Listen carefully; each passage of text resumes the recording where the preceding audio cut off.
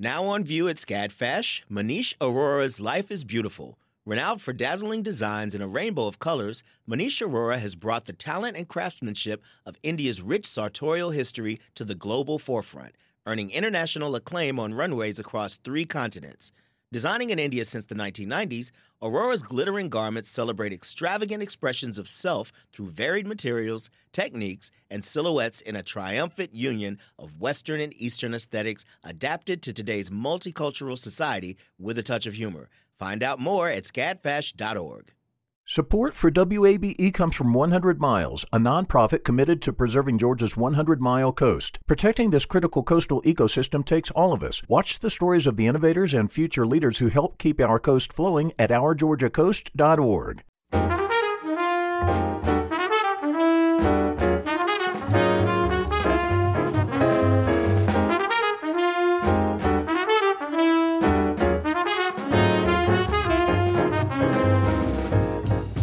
From WABE in Atlanta, this is City Lights. I'm Lois Reitzes. Thank you for listening. Yang is an American singer-songwriter based in Atlanta. Born into a musical family in India, her soulful music reveals inspiration from artists such as Norah Jones and Lauryn Hill. Later this hour, we'll hear from Yang as part of our series of musicians in their own words, speaking of music.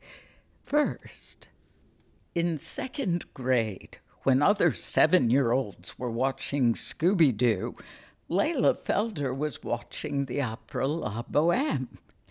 Layla is the youngest Met Opera ambassador. She's a senior at the Atlanta International School, and she has attended over 100 operas around the world. Layla created the organization Kids Opera and Art Posse to encourage greater accessibility in the arts. This Friday, April 1st, Terence Blanchard's musical setting of Charles Blow's memoir, Fire Shut Up in My Bones, will premiere on PBS.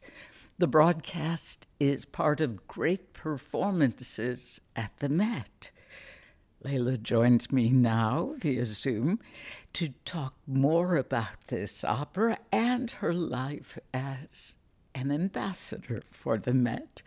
Layla, welcome to City Lights. Hi, thank you so much for having me. Oh, I'm so excited to talk with you because my dear friend Gail O'Neill has been raving about you and writing about you for some years now. Yeah. Okay, well, please tell us when your love for opera began. It started when I was 2 years old, and I don't remember actually falling in love with it. So what I know is from what my mom told me, it just feels like I've loved it for my entire life. But I was watching Sesame Street one day, and Denise Graves came on an episode, and she was singing the habanera from Bizet's Carmen to Elmo. Stars are twinkling up in the sky. It's time for you to go Betty by. You're not sleepy, so I will try to sing an opera lullaby. And after it was over, I turned to my mom and I said, "Again, mommy, again." But this was before you could rewind on like live TV. And so my mom was wondering, like, what is this? And so she pulled out the DVD for the Amadeus movie, and she flipped to one of the parts where they sing opera. And I just asked her to play that part over and over and over again. And then she went, "Oh, okay, so my kid likes opera." Neither of my parents like opera or liked it before I started. And, my mom went looking and she found the Metropolitan Opera broadcasts, and she bought me La Bohème, Carmen, and the Magic Flute. And I watched those DVDs every day so much when I was little. I mean, to this day, I know those operas like the back of my hand, and they're still my favorite operas. And my love just grew and grew and grew. I'm curious with your attraction to Denise Graves singing on Sesame Street. Was it that you wanted to sing like her? No, it wasn't, I don't think. I mean, I still to this day, I can't sing. I think that honestly, I think it's something about Carmen. It's so many people's first opera, the one that really makes them see opera differently. And about the habanera specifically, it's something about the minor key. It like the whole aria is just dripping with like this essence that just pulls you in with each note. It's like it's hypnotic. And then by the time it's over, you realize that you've all of a sudden been hooked on this thing and you didn't realize you were being hooked until you realize that there's a hook in you. And I took singing lessons for a little while because I wanted to try to see if I could, make that kind of music and absorb that kind of music. And I wanted to understand opera better, but singing is not in the cards for me. So was it the theater of opera that appealed to you? I mean, that too, I don't think it could have been it too. It was more visceral. Mm-hmm. But is it the drama, the full spectacle? What appeals to you about opera as an art form? I think that it's such a beautiful combination of so many things. It's a feast for so many of the senses. For one thing, the music is so beautiful from like an instrumental perspective and a vocal perspective. There's so much to love and to fall in love with. But then when you're sitting and you're watching, you've got this visual feast of the set and the costumes, and the potential for both of those things is infinite. I mean, the productions that people create, they're so immersive and they pull you into this world, but also the subject matter. I mean, some of the operas are historical. So when I watch them, I'm actually understanding more about history. Like there's a series of operas about 3 Tudor queens. And so when I watch those, I get smarter. And as I've watched operas, I've learned so many life lessons about what not to do, but also how people used to live. And for me, opera hits my heart in a way that no other art form does in the same way. There's a feeling I get when I watch opera, especially during, some of the climactic ending scenes, where it feels like my heart is breaking, but I'm also being filled up at the same time. It's the weirdest feeling, and I don't know how to describe it. Oh, I think you just did a beautiful job. Thank you. It's this crazy high, and there's so many emotions that you're feeling at the same time. And I think it's this combination of so many elements in tandem with each other that just creates this experience that is unique to opera. Like you don't see it. I mean, you get an immersive experience when you watch a movie, but it's just different. And the sum is even greater than its parts for you, clearly. I would love to share a story with you about Denise Graves. I so admire her artistry. And the first time I got to speak with her was before an appearance here in Atlanta when she came up to WABE. She wanted to say, before we even began the interview, she wanted to say how grateful she was for radio and for the Met in particular. I don't know if she told you this story. You may have heard, but what she said was that at the age of 15, she lived in public housing in Washington, D.C. She did not come from means. She was, what do you call, back then we would have said she was going across the dial, just on the radio. She was trying to find something she wanted to listen to. And she stopped when she heard opera. She was so entranced. She said she couldn't move. And that's when she said she knew she wanted to become an opera singer. What was all the more remarkable for her is later she learned that it was Leontyne Price she was hearing on a Met Opera broadcast. She said, were it not for radio, she would never have had this connection to one of the most meaningful things about her life. Yeah. Wow. Has she told you that? No, that's the first time I'm hearing that story. So the importance of making opera and classical music and great art and dance and theater accessible to everyone is really a responsibility we should have. And I think that must have been in your little 7-year-old heart when you started your club. Would you tell us about Kids Opera and Art Posse? Yeah, absolutely. I was watching an opera production. We went to one of the broadcasts and I was sitting in the theater. I don't remember which opera it was, but I remember looking around and realizing that I was the only person under 50 or 60 in that theater. And I was by no means a great mathematician, but I realized that by the time I got to that age, everyone else would be gone and I would be the only one in the theater. And I realized that that was not sustainable for the Met.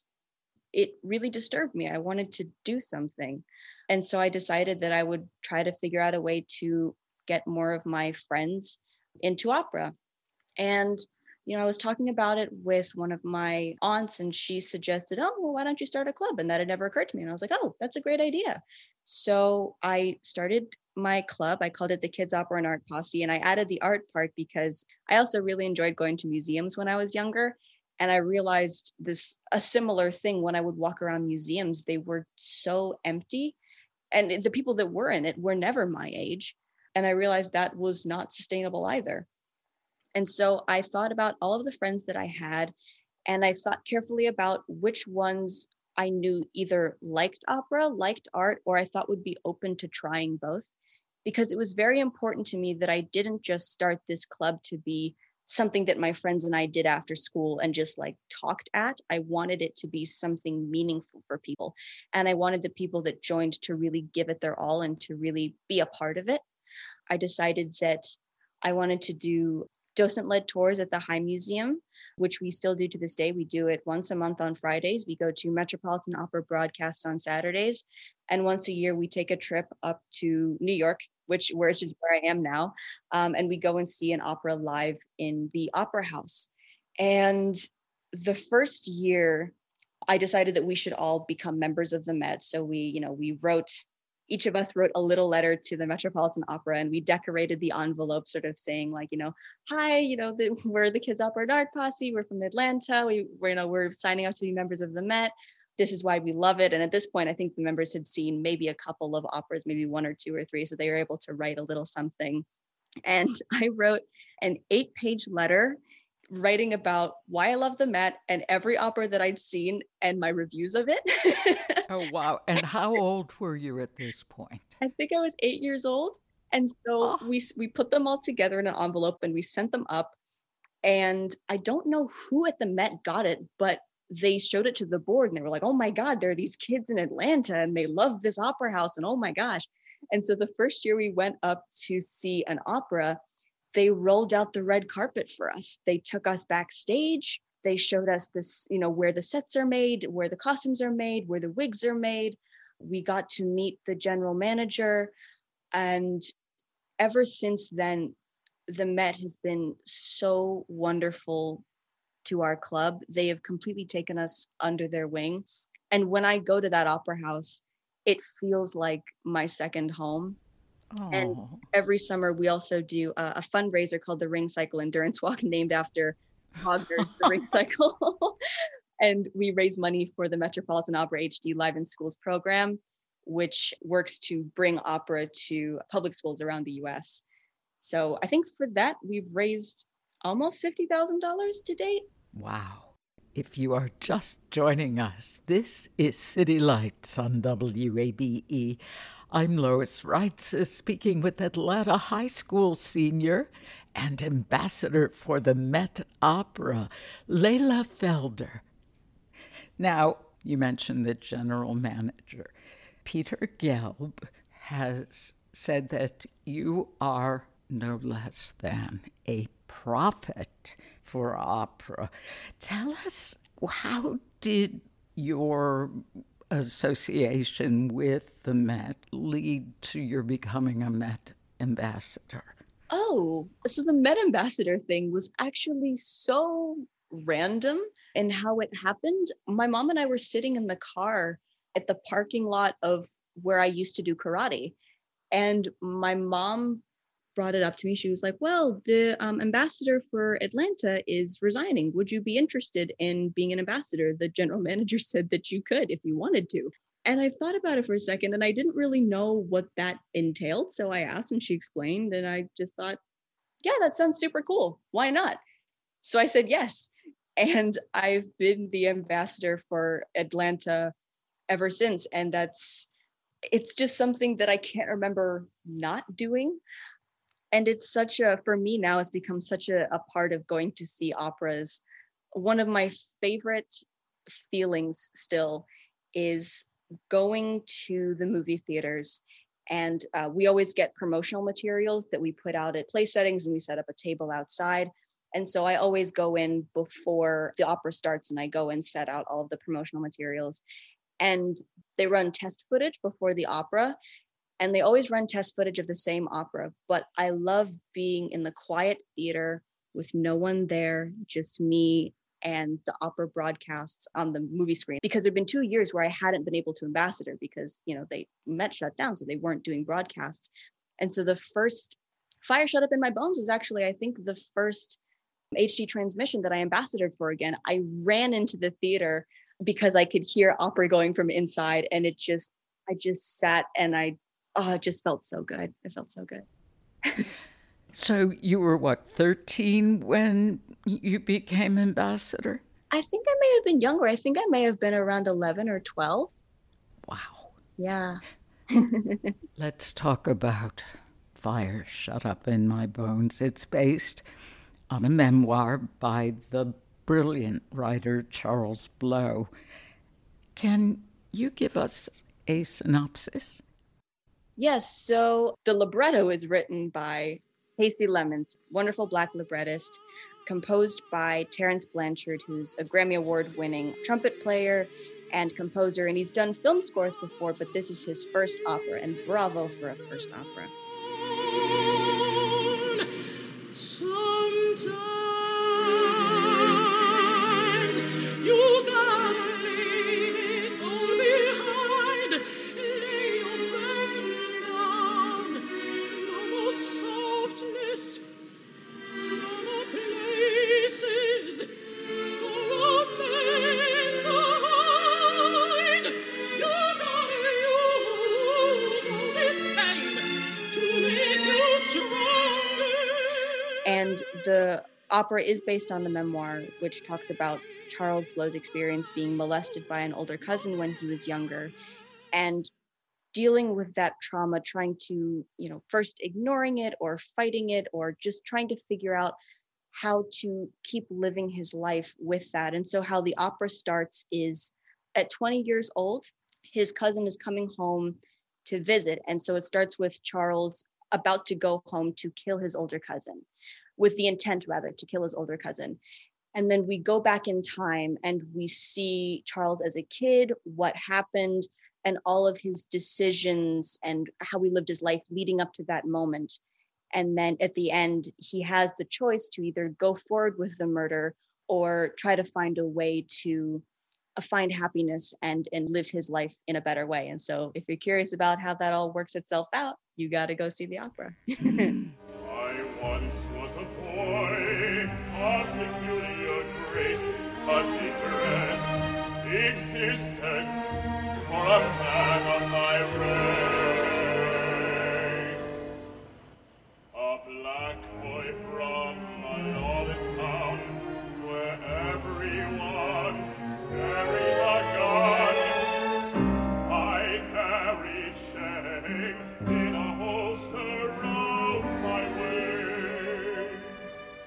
These extreme emotions that accompany the story you just explained are so beautifully suited to the broad gestures of opera.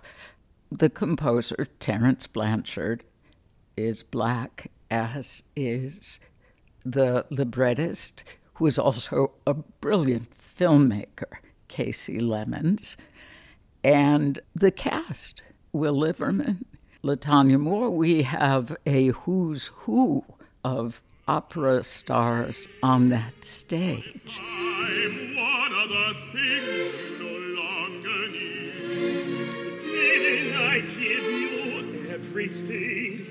Even what I don't have yet, even my dreams.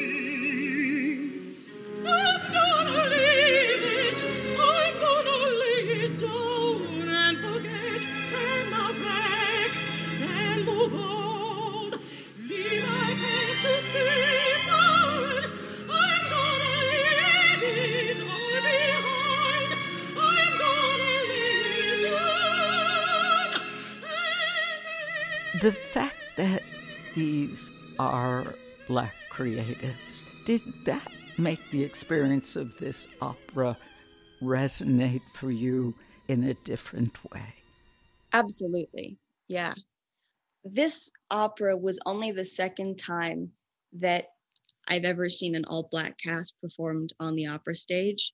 And it's just such a fulfilling moment to see your people on stage, to finally see them represented in this art form that felt like for the longest time it was sort of similar to what was happening in Hollywood for a while. People thought that no one would show up to go and see a movie with an all-Black cast, and then Black Panther happened and it blew up. You know, it first happened in the opera world with Porgy and Bess, and then again with Fire Shut Up in My Bones. I think more than anything, it makes me so excited for where opera is headed, because, you know, we've shown not just the Met, but opera companies around the world that Black people will show up to support Black casts, or, you know, many Black people in a cast, because we want to be represented and we want to support each other.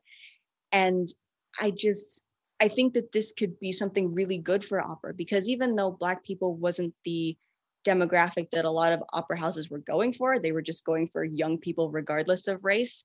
We've shown that we can be a loyal demographic if that's what opera companies want. And it's exciting for me I'm excited to see where this goes. Well, and it's so long overdue. Yes. Because there has been a tradition of great singing among African Americans for centuries, and the importance of voices in church. And there have been Black opera singers since the end of the 19th century. So this is so important.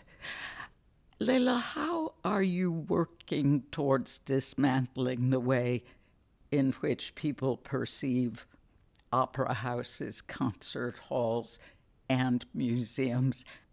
I share your desire to reduce the formality, the elitism that's associated with the arts. How can we work harder at this? I think that there, at least for me, I've found two, I think, big ways that makes opera and art and spaces like that more accessible. One is connection. For example, when you walk into a museum, there are placards next to art pieces that explain what the art is about, but they're pretty dry when you read them.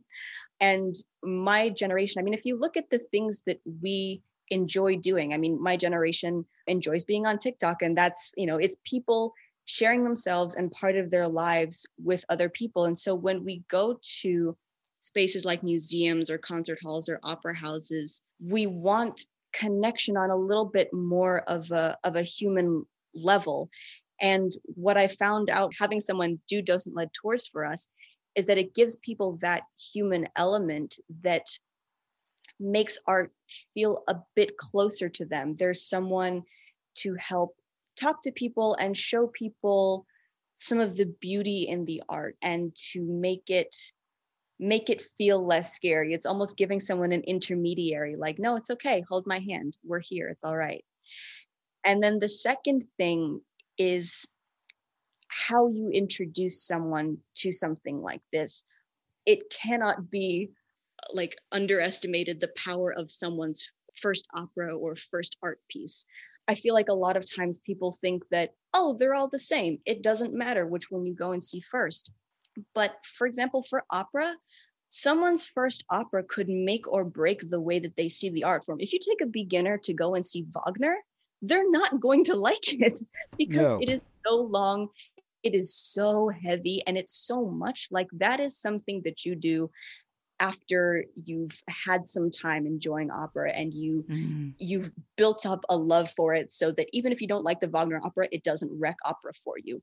A good first opera for a beginner would be a light Mozart comedy or a short Puccini drama, like something like La Bohème, something like Carmen. Not too dramatic, but dramatic enough to tug at your heartstrings. It has good music. It's got a good movement. And if you start there for opera with people, there's a better chance that they will enjoy it. And then they'll be more open to coming back and stepping out of their comfort zone and trying something else. And same with art. If you start someone off on some really obscure, kind of hard to understand art, they're going to immediately shut down because they look at it and they go, I don't know what it's trying to say. This obviously isn't for me. I'm just going to leave. You have to start a little bit, baby steps. But that should not be confused with dumbing it down for someone, because if you dumb it down for people, it'll also make people feel like you're condescending them and that you don't believe that they have the capacity to understand. No. Yeah. People should never be made to feel stupid if they're not familiar with something. And what you were saying about the human element really resonates. I also think what you were saying about the human element and the personal connection in your museum tours, I also think the Met was onto that with the HD presentations, because intermission, we're taken backstage, we talk with singers, we hear that they're humans and they speak in our language. All of this is so important. Yeah. Now, you mentioned your love for visual art. You are also an actor Yes. with a recurring role on the Golden Globe-nominated TV series The Sinner. What is it like being part of that mystery thriller? Oh my God, that was so much fun. I was only on season 3, but that was my first TV show appearance, which, what a blessing for a first TV appearance. As soon as I got the audition, I fell in love with the character. She's very different from who I am as a person. She's much more reserved. I'm an introvert, but I would say that I'm a lot more energetic and outgoing than she is. But I could really identify with some of her struggles with expectations and perfectionism. And I was over the moon when I got the part. And all of my scenes were with Matt Bomer.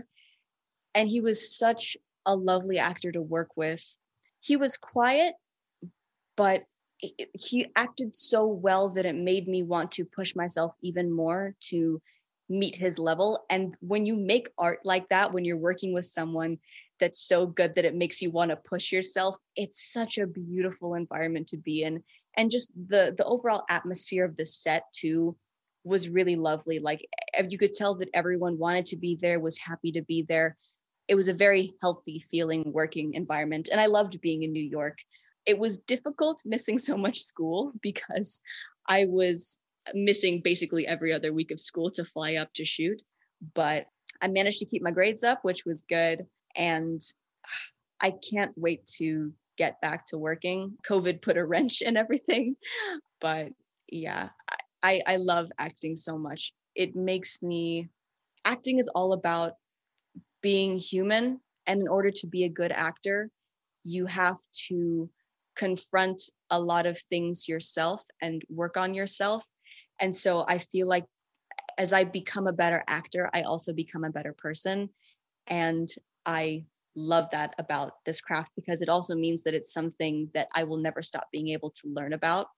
It's something that will grow with me. And I also love all the skills I get to learn when I do jobs. Like there was one indie film that I booked, and I had to learn how to do modern dance, which I've never done before. But I love that you get those experiences when you book jobs. Oh, wow. Now, I mentioned that you are a senior. Yes. After you graduate from the Atlanta International School in May, what are your plans? Well, I've been accepted to Yale, which is super exciting. So, congratulations. Thank you. Mazel tov, my goodness. And is it the drama school specifically? That's my goal for graduate school. But for undergrad, I'm going to, Yale College regular, and I want to double major in theater and film and media studies so that I can focus on acting and screenwriting. And while I'm there, I also want to take, I've been teaching myself Korean for the past couple of years. So I'm going to finally get to take Korean as a class with people, which is super exciting for me because I can't wait to talk to people in Korean actually. And then I also want to take either Japanese or Italian. I'm going to take one semester and the other semester to see which one I like better, and then go forward with that one as well. Okay, the Italian's kind of a no-brainer given your love of opera and the musicality of the language. What sparked your interest in Korean and Japanese? I'm sure you've heard of the K-pop wave that's been... Oh, yes. Yeah. So in 9th grade, I have two friends that had been trying desperately to get me into K-pop, and they finally found a group that I liked. And that was the beginning of another rabbit hole for me. And at first, I told myself, I'm not going to be that person that learns Korean. I'm not going to do that. I'm just going to enjoy the music and watch the K-dramas. Fast forward to about 6 months into me loving Korean culture, I start learning Korean. I think that the language is so beautiful. And for me, language learning comes back to opera because I grew up hearing so many different languages, always in the context of music, so that when I hear people speak other languages, I'm never compelled by the usefulness of the language to learn a language. I'm always compelled by the musicality in the language when it is spoken to want to learn a language. And Korean has a really beautiful music to it when it's spoken. It feels like when you look at the letters, when you hear someone talk, it all feels like it's wrapped up really neatly into little packages. And it has such a warm feeling for me. So that's where the love of the Korean language came from. And then Japanese came from anime.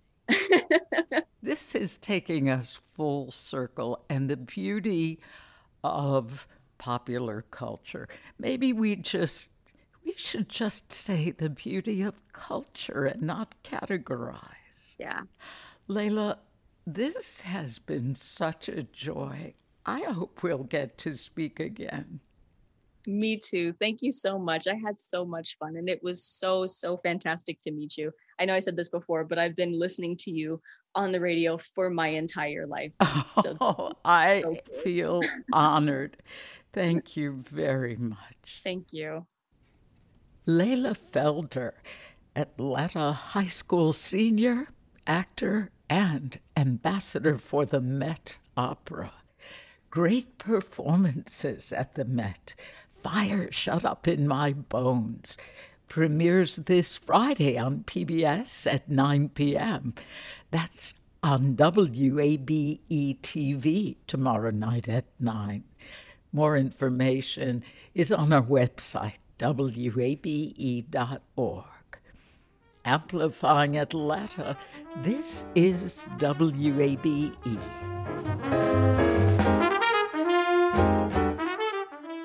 The field of mental health counseling is growing rapidly, and Richmont Graduate University can equip you with everything you need as a licensed professional counselor while integrating your faith into your clinical practice. Programs are offered in Atlanta, Chattanooga, and online. Apply today at richmont.edu. That's richmont.edu. You love free, and at Ameris Bank, so do we. That's why we're proud to offer worry-free, hassle-free Ameris Bank free checking. Manage your money your way with convenient access to digital, mobile, and telephone banking, all with no monthly service fee or minimum balance requirements. At Ameris Bank, we're with you. For more information or to open an account, visit our local bankers in person or online at amerisbank.com/free checking. Other fees such as overdraft fees may apply. Ameris Bank, member FDIC, equal housing lender. This is City Lights on WABE. I'm Lois Reitzes, so glad to be here with you. And City Lights senior producer Kim Drobes. Hello, Lois Reitzes. Hello there. So some listeners might remember a little while back, we did a segment for the first time that we are playfully calling Lois Likes. And the effort behind it is there's so much that you and I have been talking about behind the scenes that just doesn't really have a chance to come up on the show. But personally, as someone who has listened to you for many, many years, I've found it so interesting. And I thought perhaps our listeners would as well. So in an effort to get to know Lois a little better, let's do another Lois Likes. What do you say? I like it. We know that Lois likes movies, but how do you feel about sharing maybe one or two favorite movies of all time? Oh, this is so difficult. That is a hard one. I don't think I could do this one. Well, I have lists, and of course, the first 6 are Mel Brooks movies. You say of course, but not everyone might know that about you. Okay. When did your love for Mel Brooks start? Oh boy, I was a little kid. I mean, maybe 7, 8 years old when my brother, who was 10 years older than me, had a recording of Carl Reiner and Mel Brooks, The 2,000-Year-Old Man. And what an introduction to history that gave me. I still cherish those pearls of wisdom. And speaking of pearls, Mel, talked about one of the glories of recent civilization was liquid Prel, the shampoo, which back in the late 50s, early 60s, there was this commercial where if you put a pearl in it, it floats, or, you can watch it dry. That's how thick it was. I digress. Later, I would say the beginning of Mel Brooks's profound impact on me was with his 1967 film, The Producers, which was nothing short of brilliant. It was kind of a spoof of Broadway producers. So much of Mel Brooks's work is steeped in satire. And the basic conceit is this down-and-out Broadway producer, former Broadway producer, Max Bialystock, played by Zero Mostel, decides if he can raise money in the form of a scam and come out with the most offensive play ever to hit the stage, it will be a flop, and he can make off to South America with all the money. Doesn't turn out that way, although with a musical called Springtime for Hitler, you'd think it could have flopped. Anyway, I just was in love with the producers, and after that could not get enough of Mel Brooks films. So if I was to put you on the spot, can you give me a favorite Mel Brooks film? Oh, Blazing Saddles, absolutely. Good choice. And I felt quite validated, if you will, when there was this very esoteric piece that NPR had in 2014 on Blazing Saddles as a milestone in race relations. Though there are things about the movie that I wish Mel Brooks had done differently. And I bet there is one aspect in particular that he wishes also. because though he thought it was understood in context, the mention of a word that doesn't deserve mention is heard in the film. When we look back at any form of art that was produced prior and find problematic things like that, and for this example, in my opinion, beyond problematic, hurtful, right? Yes. How do you reconcile that? I don't know that there is one answer. I think what I have told myself in the instance of Blazing Saddles is that the whole premise of the film is that this African-American man is the ideal sheriff for this little western town. And he brings noble intentions to it, and he encounters the worst of experiences in his first few days out. But eventually he wins over the town. And I think that Mel Brooks, in his satire, does such a great job of putting the bigotry and the hateful attitudes of the townspeople in high relief. He does that so well that we get the message. Now, off-screen, there was also some stuff going on. Mel Brooks wanted Richard Pryor to play the role of Bart, the sheriff, and his use of drugs. At the time, I think there had been an arrest for which he was released. Warner Brothers said they didn't want him as Bart, and Mel Brooks was going to resign. He had written a letter of resignation, and Richard Pryor asked him not to submit it because the studio was willing to let Richard Pryor continue working as a writer on the film. And he told Mel Brooks, I need this money. So he went on with it. But the fact that Mel Brooks was willing to take that step, I thought spoke volumes about him. Very cool. Much as Blazing Saddles and Producers are my favorites, there is so much to be said in terms of Young Frankenstein and Spaceballs, just for his satirical brilliance. I mean, the way he sends up the genres. Well, I know you could talk about Mel Brooks all day, but in the context of movies, is there a favorite movie theater in Atlanta that you enjoy going to? Gosh, I love the Plaza Entente. Oh, me too. I love the marquee. I love the intimacy. I love what Chris Escobar has done with it, making it a not-for-profit organization and gotten it on the historic register. So that would have to be my favorite. I used to like the Garden Hill Cinema as well. I'm not sure if you're old enough to remember that one, Kim. I remember it. I think there was maybe a Fellini's or a La Fonda right next door. And that, too, had the feel of a real neighborhood theater. Right on. I love hearing that. Well, Lois, let's do this again and give people a chance to get to know a little more about you in the future, okay? I would love that because I have no shortage of opinions. Amplifying Atlanta, this is 90.1 WABE.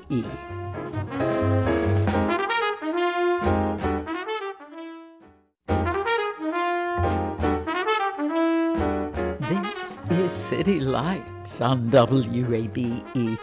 I'm Lois Reitzes. Thank you for joining me. It's time now for our segment, Speaking of Music, where we get to hear from Atlanta musicians in their own words.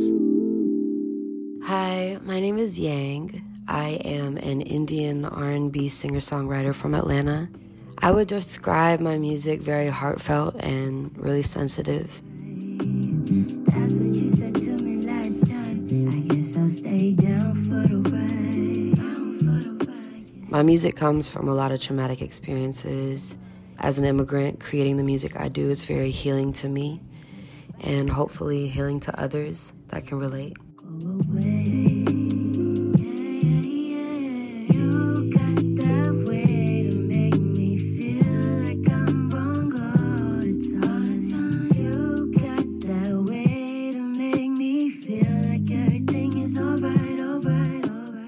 I was originally born in India, but I moved here at the age of 7 years old.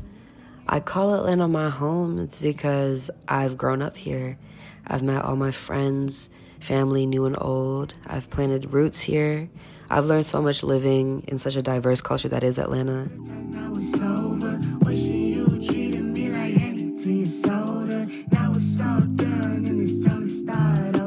The first song I sent is something that is already released and that you can listen to. It's called Everything Is All Right. I made this song in the height of COVID. I made it during an existential crisis as an artist. It's also a form of release for me from my fears and doubts I had of myself and the relationship that I had with music and love. I guess I'll stay down for the ride. And you call me up whenever you need advice. You ain't really think about my feelings that night. Everybody got something to say every time you go away. Every day feel like nights when I'm sober. All I do is think about the good times now it's over.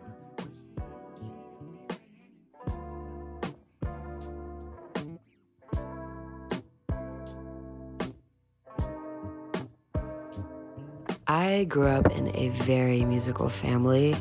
My father and mother would always play the guitar, and we would have huge family gatherings and sing the oldies and just super famous songs from the 70s and the 80s, like Hotel California, the Bee Gees, a lot of Creedence Clearwater Revival, just a lot of old school, and we just wouldn't have a family gathering without music, so that's definitely an influence in my journey as an artist.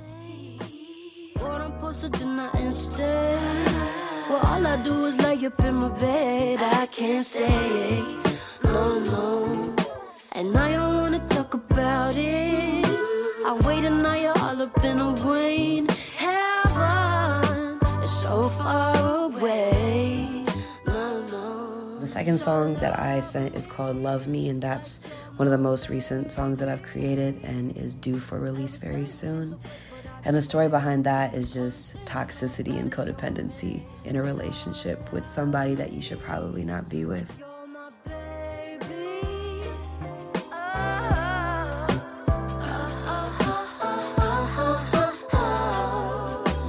Now your love checking up on me. You check my Twitter, check my IG. I'm glowing up on you. I'm starting up on you, babe. You so lost when I come around. Acting brand new like who's it now? You look so crazy. You look so crazy now. I would say my friends motivate me the most. I feel the closest when we can share things about each other in safe spaces, and I feel like my music kind of happens to be a part of that a lot. In terms of inspiration, what inspires me the most would probably be joy. That could be joy in the smallest things, like taking a walk with my dog, or my daily routine, daily practices that keep me grounded, taking baths, meditation, even just sitting in the grass with my face towards the sun on the ground. The simple pleasures always inspire me the most out of anything else. Like you're my baby.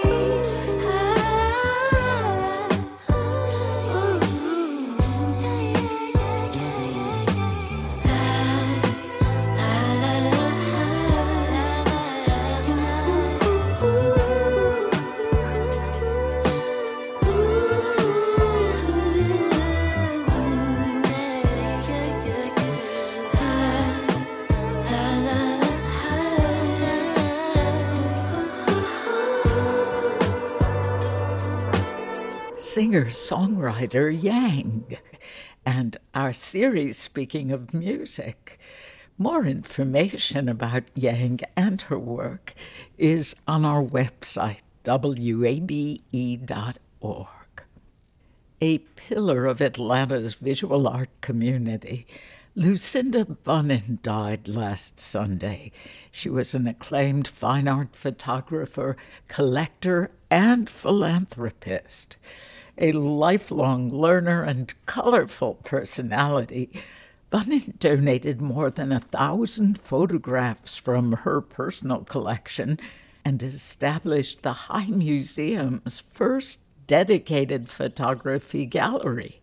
Lucinda Bunin was 92. You've been listening to City Lights, our daily exploration of arts and culture. Tomorrow at 11 a.m., Atlanta artist and Georgia State University distinguished professor Pam Longobardi shares her environmental love and concerns in the new exhibition Ocean's Gleaning. Plus, jazz trumpeter and singer Joe Gransden tells us about his upcoming summer jazz camp at Callan-Wold Fine Arts Center. If you missed part of today's show, you could catch up on our website, wabe.org/citylights. There you'll find our complete archive of interviews, so you can listen to City Lights on your own schedule. City Lights senior producer is Kim Drobes. Summer Evans is our producer, and our engineer is Shelley Canavy. I'm your host, Lois Reitzes. Do connect with City Lights on social media. We're at WABE City Lights on Facebook and Instagram, and you can follow me on Twitter at LOISREITZES. Thanks for listening to WABE Atlanta.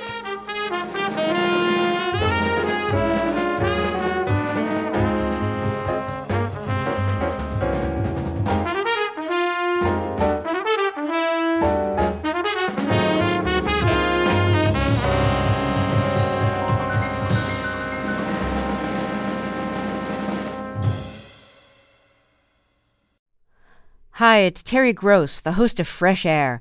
We bring you in-depth, long-form interviews with actors, directors, musicians, authors, journalists, and more.